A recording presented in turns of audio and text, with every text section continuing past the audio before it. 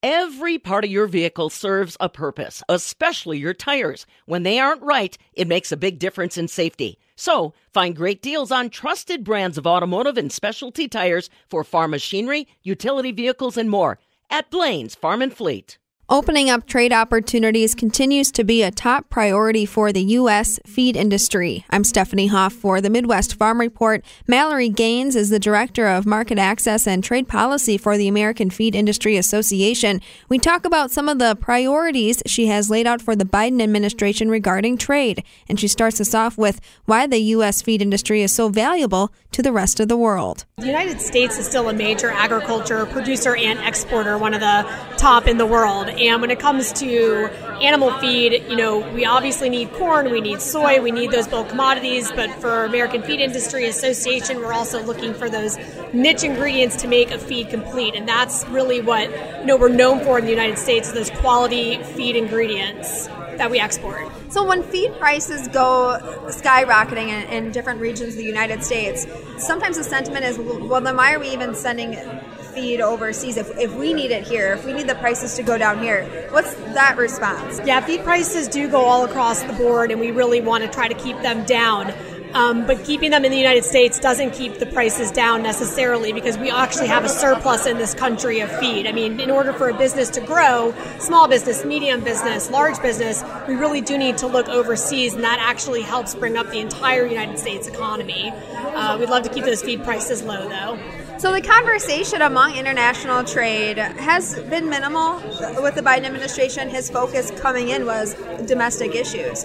So have doors opened up? What do conversations like in gaining export opportunities? We want tariff reductions. We want these SPS issues to be changed so that we can have science-based standards and free trade. We want free trade agreements. There's a lot of different discussions going on with different countries, like the Indo-Pacific Economic Framework with Asia and some of the other countries in the Pacific. And we just don't know what those agreements look like, or those discussions are going to look like, and how they're really going to promote U.S. agriculture and U.S. trade if they're not handling tariffs and market access in that traditional way.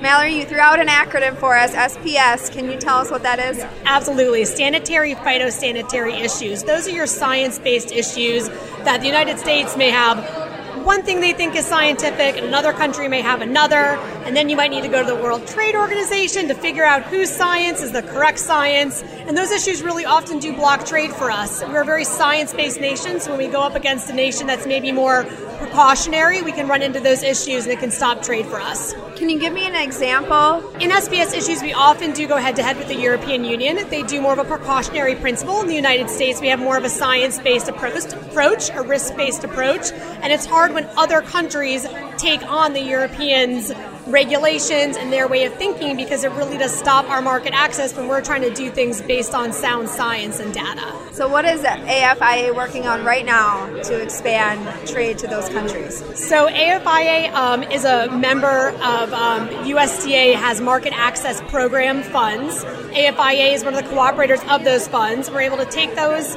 and go into new markets and expand them and open them for U.S. products. Many associations are cooperators, so there's a lot of different associations who are going in and trying to expand beef, poultry, corn, soy. AFI is doing feed ingredients to really try to get into those markets, and we don't have the trade agreements that we need.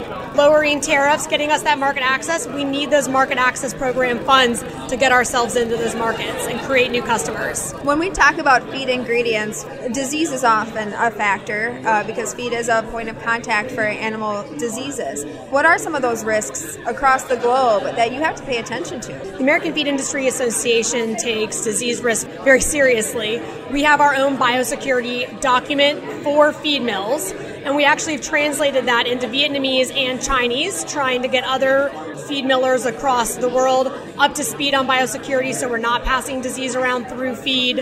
It's important that it remains as clean and healthy as the animals and their facilities as well. What animal diseases are out there right now, like circulating the globe? The biggest disease, I think, which what prompted the biosecurity document ultimately was African swine fever. When we got it down south in Dominican Republic. That was a big wake-up call for everybody that, oh, wow, this really could be outside the U.S.'s door. We need to be prepared. We need to make sure we have plans in place. And we have been working on things. I say we, AFIA, I know the swine industry's been working on it as well, but it was a big wake-up call that we needed to make sure we were keeping our products safe, our customers' animals safe, and to stop disease before it starts. For folks who are not familiar with the American Feed Industry Association, give me a sense of your membership. For example, are there folks listening in Wisconsin, who would they come in contact with that would be directly affiliated with AFIA? Well, I would say everybody in Wisconsin probably knows someone who's affiliated with AFIA, because we also represent pet food. So if you have a dog or a cat or a chicken or a rabbit or a snake, all of those feed manufacturers, those are our members. If you have equipment and you're a feed miller, we have equipment manufacturers. And then even those animals that are maybe pets, but the USDA doesn't consider them pets, your horses, and then of course your livestock as well. So if you're feeding a complete feed, hopefully you've put more than just corn and soy into it. You've put amino acids, you've put some yeast, you put whatever you need to make that a wholesome quality feed for your animals, and those are our members. Aside from trade, what are some of those other top issues that AFIA is looking at right now, maybe here domestically? Is it supply chain? Is it inflationary pressure? Is it policy that you want to change here in D.C.? We are very concerned about the supply chain issues. We need to make sure that our ports remain open, that trains are taking our commodities back and forth across the United States. It is of a concern that we keep seeing closures and disruptions that ultimately cost our members money, and of course then trickle down to the consumer as well, which doesn't help those feed costs in the end. You mentioned rail. What is today's problem with railroad? The railroad system is old. We really needs to be updated. And we've also had labor issues with rail. It's just not as consistent. There's a monopoly on the system, so the prices keep going up and costing everybody. On the other side of things, I want to talk maybe trends that you're seeing from buyers. What are consumers pushing the feed industry to do that you guys have been focused on? The feed industry, at least from the ingredient and additive perspective, is lucky that we're not exactly consumer-facing necessarily. We're more B2B. So when you see some of these trends, climate change, sustainability, even animal welfare seems to be kind of becoming popular again, coming back into play. We're seeing that through our customers. We're having, the cattle producers, the swine producers, poultry, aquaculture say we need sustainable feed. We need feed to help us meet our sustainability goals, and that's coming from a consumer and scientific perspective as well. And we're there to help our customers meet those goals. It's important for, farmers and ranchers to know that the feed industry is really part of their trickle down or up effect.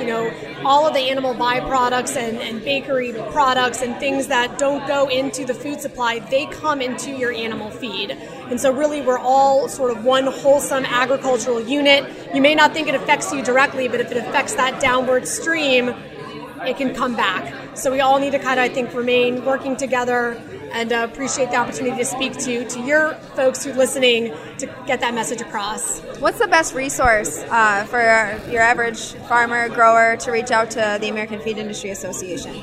Please visit our website, www.afia.org. There's contacts on the website for each of the staff members. There's nice pictures of us there. You can find the right staff member to answer your question, and of course, we'll make sure to get that answered for you. Mallory Gaines along with us with what's moving and shaking the feed industry today. She's the Director of Market Access and Trade Policy for the American Feed Industry Association. For the Midwest Farm Report, I'm Stephanie Hoff. Food, water, shelter, and nesting are all vital to attracting birds to your backyard. Multiple food sources are also helpful. Shop a wide variety of feeders, waterers, and bird food at Blaine's Farm and Fleet to keep your feathered friends happy and healthy all year long.